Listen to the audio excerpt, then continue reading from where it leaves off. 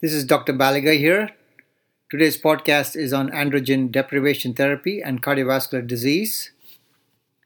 Prostate cancer is the most common type of non-cutaneous cancer among men in the United States, accounting for an estimated 174,000 new cases this year in 2019. Fortunately, close to 90% of the patients are diagnosed at an early stage. Over the past several decades, the 5-year median survival of patients with prostate cancer has increased to more than 99%, largely owing to both the improvements in early diagnosis and innovations in therapy. The prognosis of advanced prostate cancer, including metastatic, locally advanced, local high risk, recurrent high risk, and progressive disease, unfortunately, is not favorable, and androgen deprivation therapy remains the mainstay of therapy for these diseases. For about 75 years, the primary therapy for men with metastatic prostate cancer has been androgen deprivation therapy by either surgical or medical castration. About 90% of the men respond to such treatment with an improvement in symptoms, a reduction in serum levels of PSA, that's prostate-specific antigen, with a median response duration of approximately 18 months. Subsequent therapies with first-generation inhibitors of the androgen receptor, such as flutamide, bicalutamide, and chemotherapy with docetaxel or other drugs, can provide short-term palliation for some more men. The median duration of survival with these therapies is approximately 2.5 years. New research has shown that progression of prostate cancer after androgen deprivation therapy with castration serum levels of testosterone is driven by androgens produced within the tumor, hence the expression castration-resistant prostate cancer.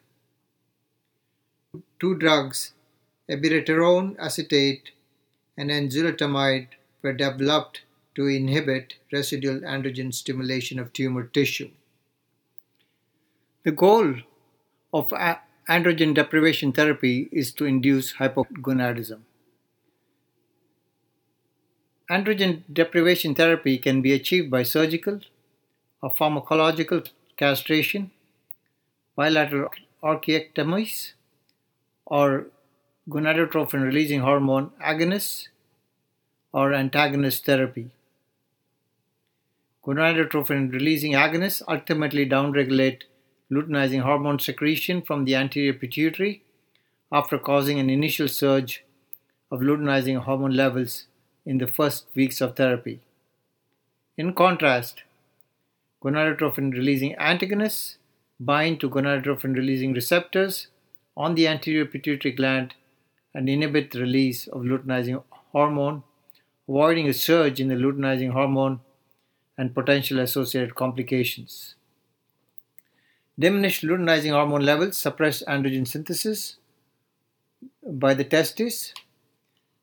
Anti-androgens work at the level of prostate cancer cells to directly block activation of the androgen receptor and can be used to augment the effectiveness of gonadotropin-releasing hormone agonist or antagonist suppression of androgen receptor activation. The list of anti-androgen drugs can be classified into 5 categories. The first category is gonadotropin-releasing hormone agonists. Examples include leuprolide, goserelin, triptorelin, hystrelin. The second category is gonadotropin-releasing hormone antagonists. The example is degarelix. The third category includes antiandrogens. The examples are flutamide, bicalutamide, nilutamide, enzalutamide.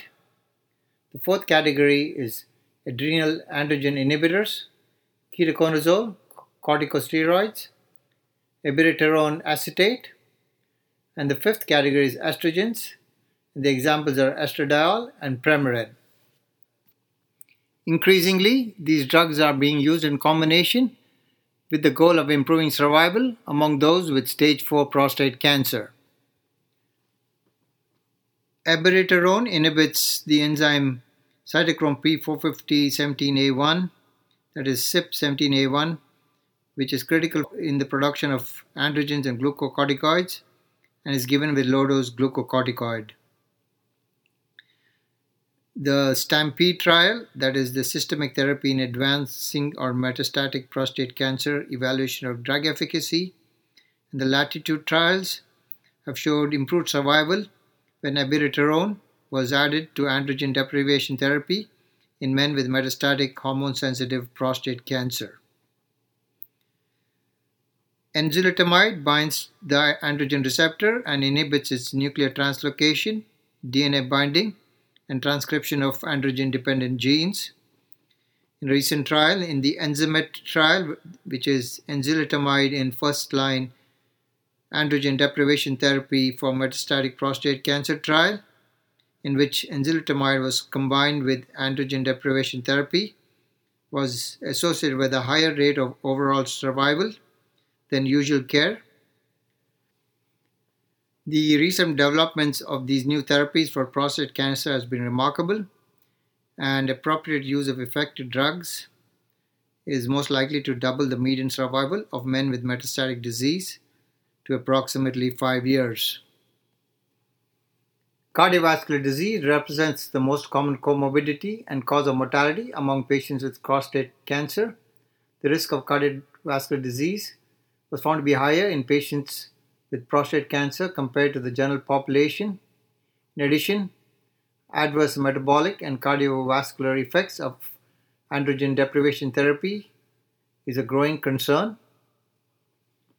The metabolic and vascular complications of androgen deprivation therapy include dyslipidemia, sarcopenic obesity, which is a diminution in lean body mass with a gain in fat mass, increased insulin resistance and diabetes mellitus, sudden cardiac death, a syndrome which mimics metabolic syndrome, venous thromboembolism, coronary artery disease including myocardial infarction, cerebrovascular disease including stroke, and TIAs. One small study concluded that androgen deprivation therapy may prolong QTc interval, a potential mechanism for sudden cardiac death. A pooled analysis of 6 randomized controlled trials found that among men with pre-existing cardiovascular disease, the risk of cardiac events was twice as high in men treated with gonadotropin-releasing hormone agonists as in men treated with gonadotropin-releasing hormone antagonists. Prospective studies are necessary to provide more definitive data on the type of androgen deprivation therapy to use or to avoid for men at high cardiovascular risk. The newer agents, abiraterone and enzalutamide, also affect the cardiovascular system. Both significantly increase the rate of hypertension after initiating therapy, and abiraterone also appears to increase the risk of cardiac toxicity. The metabolic syndrome observed with androgen deprivation therapy has several fundamental differences with the classically defined metabolic syndrome in the following manner. Subcutaneous rather than intra-abdominal fat accumulation occurs. There is an increase in HDL levels. There is no significant change in blood pressure, waist to hip ratio, or inflammatory markers. The risk of developing metabolic syndrome remains elevated even with intermittent androgen deprivation therapy. It's about 14.7% at 12 months, but is lower than that indicated by studies on continuous androgen deprivation therapy. The direct effects of gonadotropin-releasing hormone agonists include possibly decreased cardiac contractility, increased activation of T cells, and destabilization of the fibrous cap and plaque rupture. Low testosterone levels that accompany the effects of this therapy can result in impaired vasodilatation, a decrease in HDL levels, increased visceral obesity, and increased prothrombotic state.